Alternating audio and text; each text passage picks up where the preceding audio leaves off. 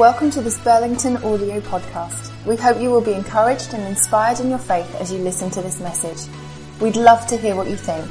Please be in touch with us through the website. More information and many more podcasts are all at burlingtonbaptist.org.uk. Thanks for listening.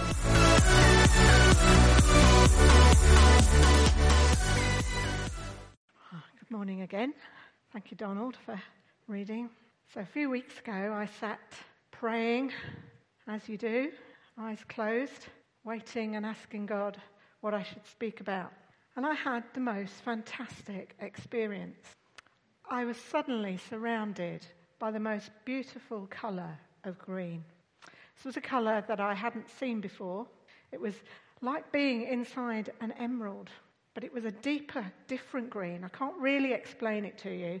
It was just wonderful, and there were sparkly lights around in the green. And afterwards I was thinking to myself, so why emerald? Why that green? What do I know about emeralds? I looked up, what's an emerald? I know it's a precious stone, but the description I found said, a fine emerald must possess a pure, verdant green hue, but also have a high degree of transparency. Transparency, what does that mean? Well, it means to be able to transmit light. Hold that thought till later on. So as I was beginning to think about stones and think about the emerald being a precious stone, I wondered if emeralds were in the Bible. I can't say it came to my mind straight away where emeralds were in my Bible. But as we've just heard, as Donald read, they are in the Bible indeed. The foundations of the city wall were decorated with every kind of precious stone. The first jasper, the second sapphire, the third agate, the fourth emerald. Now, Revelation 21 is the last but one chapter of the Bible. And it shows us the things that will happen in the last days before Christ or as Christ returns. Now, it doesn't tell us when Christ will return, but it does, and it is written to tell us to be ready for when Christ returns. It's a difficult book, isn't it? Many people have strong opinions about it or just leave it to one side. But Revelation was written for the 7 churches they mentioned earlier in the book. Those 7 churches of the early New Testament church that was forming after Jesus. And they were ordinary, everyday churches, just like we are here at Burlington. And put simply, the message is that God is doing a great work. He's got a long-term plan. We can't always see it. But here in Revelation, he gives us a glimpse of what he's going to do and a reminder that we are human and we're not God. We cannot always see, or what we see is not all that is happening very often, isn't it? But if we stay faithful and we persevere in our faith, we're promised a place in the new heaven and the new earth where we will enjoy God's presence forever. That holy city that we hear described, city of the living God, where all believers will be citizens. It will come down from heaven as God makes his home on the new earth. And we're given a fantastic description as we heard Donald read. Detail of gates, walls, foundations, and emeralds were just one of the 12 stones decorating the foundations of the city walls. And God is very specific about which stones he chose for this purpose. We'll come back to that later as well. So where else do we find emeralds in Scripture? Well, right at the other end of the Bible, in Exodus, when Moses is given instructions from the Lord to make sacred priestly garments for Aaron. One of the garments that God instructed to be made was the breastpiece. A piece of clothing that, as much as I can tell, seems to be a square with a hole in the middle, a bit like a tabard for a child. But God is very specific about its size, the cloth it's to be made from, and the stones that are to be attached to it. Fashion a breastpiece for making decisions, it says. Then mount 4 rows of precious stones on it. First, carnelian, chrysolite and beryl. The second, turquoise, lapis lazuli and emerald. The third, jacinth, agate and amethyst. The fourth, topaz, onyx and jasper. And each of those stones was to be engraved with one of the 12 tribes' names. Even more importantly, those stones were to be over Aaron's heart when he went into the presence of God. Whenever Aaron enters the holy place, we hear, he will bear the names of the sons of Israel over his heart on the breastpiece of decision as a continuing memorial to the Lord. Now, both of these readings, Revelation and Exodus, show us that God is a God of amazing detail, doesn't it? The stones appear to be significant. They appear to signify people, to be symbols of God's holy people. God chose the stones himself. On their own, they were wonderful, but together they had new meaning and new purpose, either as part of God's city or as part of the breastpiece. In some ways, stones are like people, aren't they? All different. No two stones are the same. No two people are the same. All people have different purposes, different gifts, different talents. Yet, as God chose the stones, so he chose each person here today. For we know, brothers and sisters, loved by God, that he has chosen you. Because our gospel came to you not simply with words, but also with power, with the Holy Spirit and deep conviction. And it's fitting, isn't it, that we speak about the Holy Spirit this morning, because it's Pentecost. Pentecost is the day when we remember that the Holy Spirit came for the first time and filled each of the disciples, came in power on all those who believed in Jesus. And if you want to know more about that, have a look in Acts chapter 1 and 2. When we come to know Jesus, it's not through our own effort that we believe and have faith. It's through the power of the Holy Spirit working in us, because we're chosen and because God has a purpose and a plan for each one of us. We are special. And God has often been at work in our lives long before we realise. It's only when we look back that we can see God has been there all of the time, even when we thought we were on our own. It's one of the questions this morning. Do you know deep down inside yourself this morning that you are chosen by God and that the power of the Holy Spirit is in you? I have brought some stones along this morning, which there's been lots of comments about, and they are at the ends of the pews. I'm afraid they're not emeralds. The Burlington budget, even the gift day, didn't quite run to that. So if you would like to find those stones and pass them along your pews, for those of you that aren't in pews, somebody will deliver you some stones in a moment. I think my trusty assistant will pick up this bucket here and deliver stones in the corner. So they're not for doing anything violent with or throwing about. So, apart from just a few people here, has everybody got access to a stone? I think, yeah.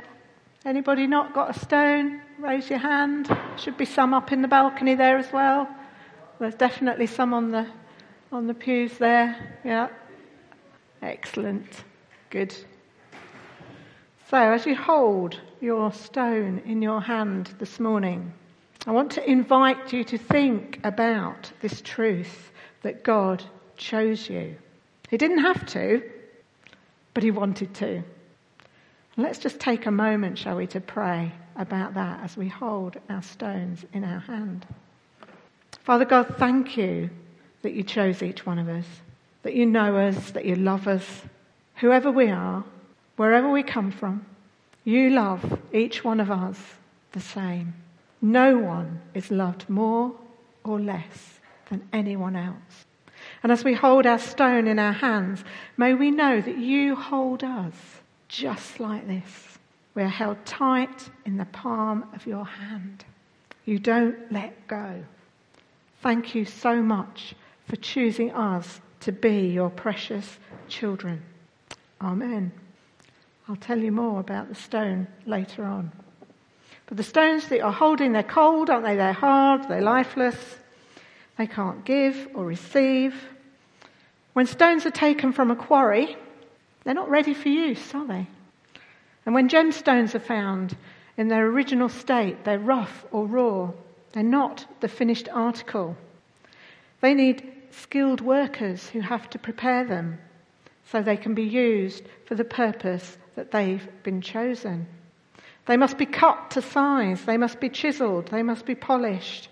They must be sanded with fine tools until they're polished into flawless stones.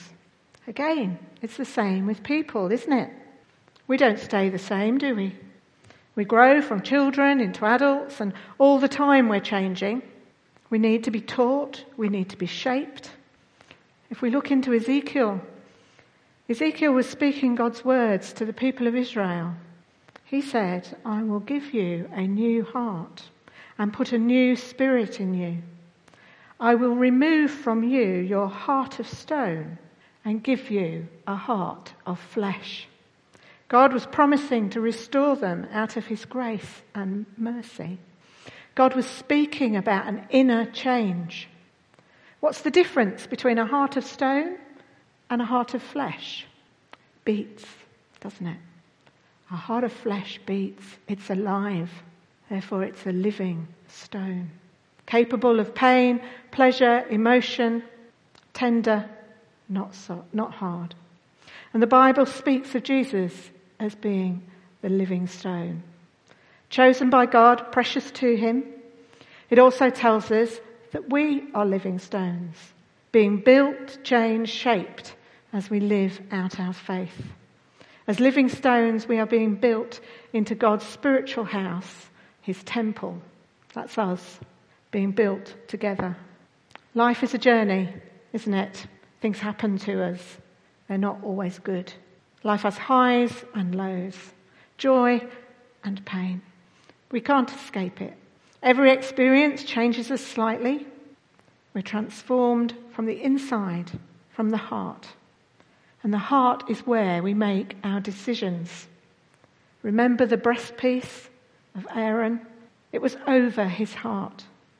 Because the heart is the important place, influences our decision making. And if the attitude of our heart is right and full of love, then our decisions will be made out of that attitude of love. We're being built together into a spiritual house because we are no longer foreigners and strangers, but fellow citizens with God's people, members of his household, built on the foundation of the apostles and the prophets, with Christ Jesus himself as the chief cornerstone. Remember the holy city with its foundation walls? Well, we're now being built on the foundation of all those who have gone before us, ready to take our place in the holy city when Jesus returns as the chief cornerstone of his spiritual building. But we're not finished yet. We're still being shaped and polished. How does God shape us? How does he polish us? I want to look in Colossians 3. If you have a Bible, do turn to it if you want to. At the beginning of Colossians chapter 3, it says in there, since you have been raised with Christ, set your hearts on things above, where God is seated at the right hand, where Christ is seated at the right hand of God. Set your minds on the things above, not on earthly things. So God wants to change our minds and our hearts. For you died and your life is now hidden with Christ. And then it goes on to give us instructions of the things that we need to leave behind, things that we need to get rid of, things that will shape us. It says sexual immorality, impurity, lust, evil desires, greed. And a bit further down, rid yourselves of all such things as anger, malice, slander, filthy language, which is swearing. Do not lie to each other. Instead, it gives us alternatives. Clothe yourselves with compassion, kindness, humility, gentleness, and patience. So here in God's word we have very clear instructions about how we are to be shaped as living stones, polished so that we can shine and fulfill God's purpose for our lives. Take a moment to think, where is God shaping you at the moment? Which part of your life is God working in? Where has he got the brasso out and he's getting rid of a bit of the rust, polishing you so you shine? So our journey so far this morning has shown that we have a God who is interested in the smallest details of the biggest project we can ever imagine, his creation and his chosen people. He chose precious stones for his holy city, just as he chose sons and daughters. And we're chosen to be living stones with hearts of flesh shaped into the likeness of Christ. We're not chosen to be on our own, but to be built together. If you think the earth is like God's quarry, he's chiselling away at us, isn't he? We walk with one another, parts of God's temple. We learn together, we share life together, we encourage each other, we disciple each other, we're sad together, we celebrate together. Living stones being transformed into the likeness of Jesus, all headed in the same direction. I began with the colour green, and I think God wanted to show me green because it's so significant in his creation. It so much symbolises renewal. Every year as seasons move round, we see, don't we, the green of spring burst through out of the ground and from tree buds as God renews our gardens and the countryside after the winter cold. And God is saying that he can renew us, he can shape us, ready for when Jesus returns. And again, what we see is not all that is happening. The change is very much on the inside, not on the outside. Have you ever been in a situation when you can't see anything? Not so many weeks ago, Andy and I flew into Gibraltar. Does anybody know the runway in Gibraltar? It's very short. See at this end, see at that end. Road down the middle from Spain to Gibraltar that they close in order for the plane to come in. It's one of those where you sort of put your feet out as the plane brakes when it lands. And of course, the runway is here, and there's a massive rock here. And you come in over Spain, round the rock, and in onto the flight path. And as we flew in, it was thick fog. It wasn't just a bit foggy. As you looked out of the window, it was like somebody held a white sheet of paper. And I suddenly realised that I was looking out of my window seeing nothing. So was the pilot. It was fun. We knew there was a big rock. And normally if it's a bit foggy, as you start to descend, you do start to see the sea, or you do start to see the runway. Nothing. I have not been on such a silent flight for many years. It was absolutely quiet. You could have heard a pin drop. We came into land, and as we landed, everyone erupted in applause, and I haven't been on a flight like that before. It was quite amazing. But we had to trust that pilot. We had to stay calm. And it's like that in the spiritual realm. We cannot see. Life is like a flight sometimes where you can't always see what is going on. But if God is the pilot, which he is, he's not getting out of the cockpit, and he has a plan, and he is on course, and he knows the destination. He knows how to get there, even if we cannot see. And Jesus is the beacon, isn't he? Perhaps like the radar that was guiding the... Jesus shines into that space, shining, showing us the way. And of course the power of the Holy Spirit is the power that helps us to follow and to change. Do you remember I spoke at the beginning about the emerald and its transparency? Well, all the stones chosen by God for the foundations of those 12 walls were anisotropic stones. Now, I know you all know exactly what that is. I've been practicing saying it. Anisotropism was only discovered about 50 years ago. It's what happens when you shine pure light through a precious stone. And of course, until recently, we didn't know about polarized light, laser light, all the different sorts of lights they can be. And when the Bible was written, no human knew that precious stones all fall into two groups. If you shine pure light through an isotropic stone, like a diamond or a ruby, it loses all its colour and turns black. Sorry, folks, if you're a diamond lover. If you do the same through an anisotropic stone, like through an anisotropic stone, then they transform light into every colour imaginable, every colour of the rainbow. All of the 12 precious stones that Donald read to us in the New Jerusalem were anisotropic stones. How amazing is that? Only God knew the properties of those stones. Only God knew when he gave John the words to write down that when the holy city comes, the colours that will shine from those stones because of Jesus' light and God's glory will be just amazing. More than we can ever begin to imagine. I just find that amazing. These details. So we know what awaits. We know we need to be ready. We don't know when Jesus will return. But we need to be ready to live as a living stone here, now, in this world. Jesus is the pure, perfect light of this world. And when we're joined with him, our cornerstone, our foundation, he shines on us and we can reflect his glorious light in this world. We're going to sing in a moment. Then we're going to watch a video and then we're going to move into communion. We're going to do that together as a sign that we are living stones.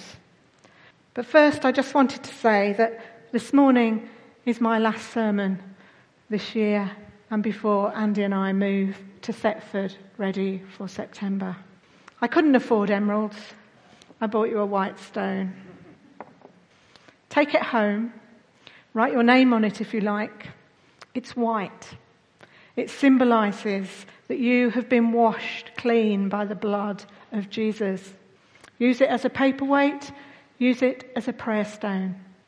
And as you do, remember and use it to remind you that you are like a precious stone. You have been chosen. You are being shaped. And you are a living stone. You are alive in the love and the promises of Jesus Christ, walking with the power of the Holy Spirit in you. Andy and I have a stone each too, and that will remind us that we're being shaped too, and that we're joined as living stones with all of you here as the wider body of Christ, wherever we are.